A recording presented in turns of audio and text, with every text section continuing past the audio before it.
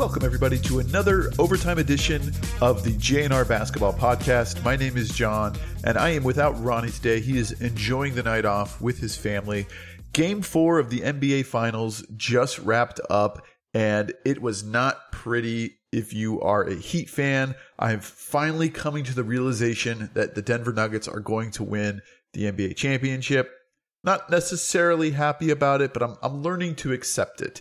So I was in denial last week, at the end of the last game, but now moving on to acceptance. And it wasn't even a close game tonight. 108-95 Denver. This was game 2 in Miami, game 4 overall. Denver now takes a 3-1 lead back home, where they've only lost one game this postseason. Now that game was to the Miami Heat, so they do still have a chance. But the way that this series has gone, they almost have to play a perfect game just to keep it close, and they have been unable to do that.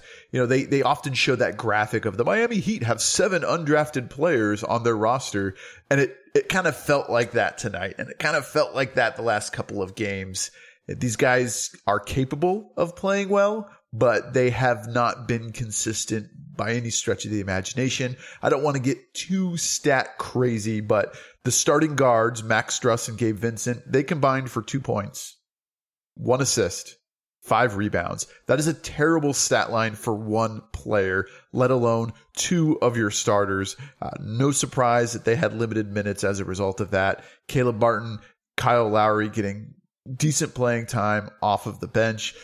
The big difference in this game to me, it just comes down to shooting. Once again, the Miami Heat struggled from the 3-point line, shooting 32%. They went 8 for 25, 45% overall shooting. Bam Adebayo had 7 turnovers by himself, 14 total for the team.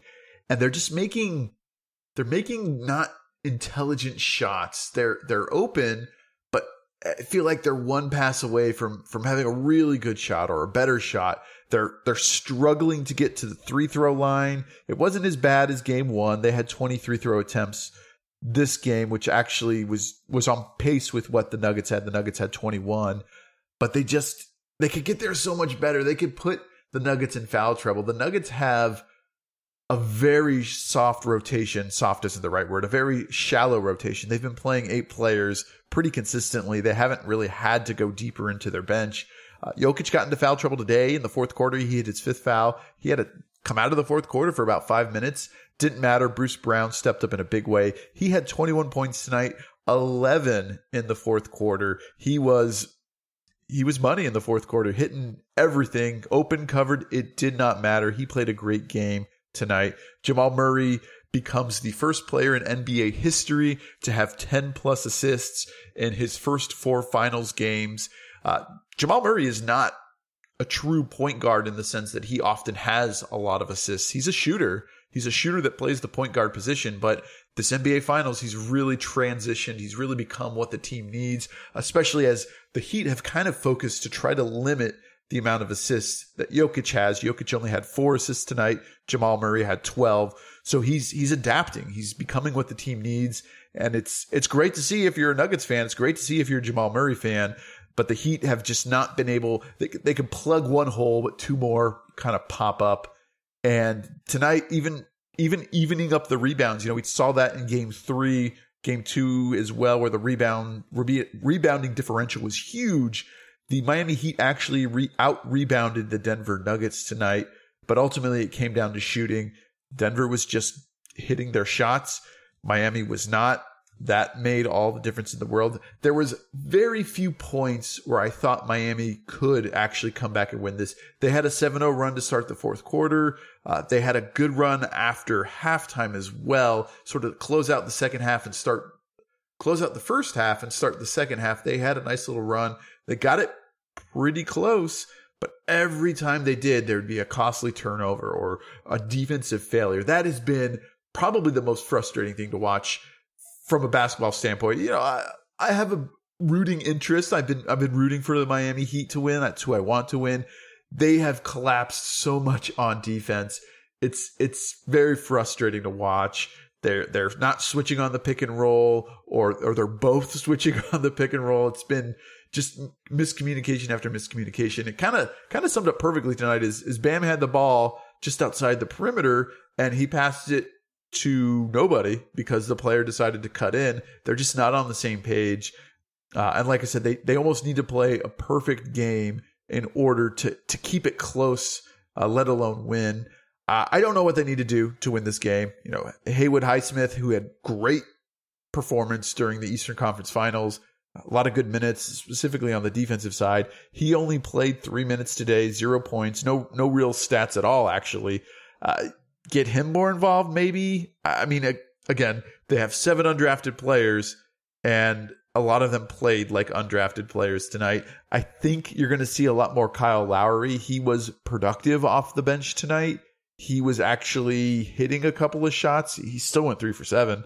Not a great night shooting, but he had 7 assists, which was the team high. It's going to be a tough road ahead. I think the series ends in Denver. I know that Denver Nuggets want to end it at home as a treat to their fans. Certainly put themselves in a position to do that with the win tonight.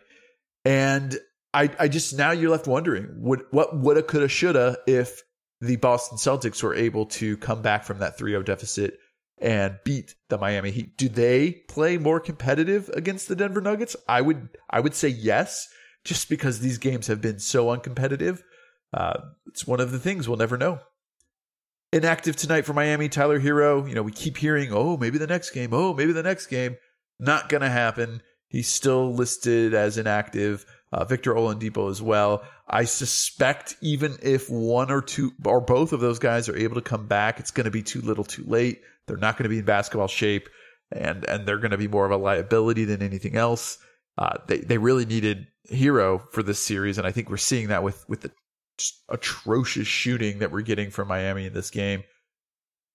That's all I got. There's not a lot to talk about. If you watch the game, it was a good game for the first half. Towards the second half, it kind of fell apart. Underdog Fantasy did a special on this game. Jimmy Butler, 0.5 point, higher or lower. So that's a gimme. So if you haven't signed up for that, check them out. Underdog Fantasy is the app. JNR is the promo code that will get you a deposit match up to $100. I took advantage of that tonight. I took the lower on Jamal Murray. It was 38.5 points plus rebounds plus assists. He finished the game with 15 points, 12 assists, and 3 rebounds, putting me in the money. Very happy to do that. I finally get a win. My wife's streak, I think, is up to 3 now. She took the higher on Butler, scoring 0.5 point, obviously. And then she took the lower on Jokic. I think he had 54.5 points plus rebounds plus assists. He finished the game 23, 12, and 4. So she was in the money as well. Follow us on Twitter. Follow us on social media. Tweet us, reach out to us on the JNR fan line, and we'll be always happy to chat basketball with you. Game 5, game 6, getting ahead of myself. Game 5, probably the last game of the NBA season, scheduled to take place on Sunday.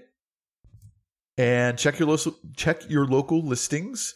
It's going to be Sunday the 12th at 5:30 p.m. Pacific time. And going back to Denver, probably going to be the last game. If there is a game 6, it won't be until Thursday.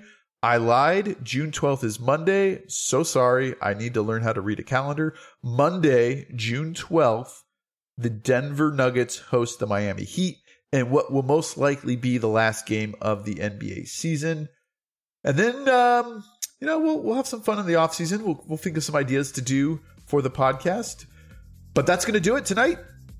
Hope you are having a wonderful weekend, and we'll see you next time.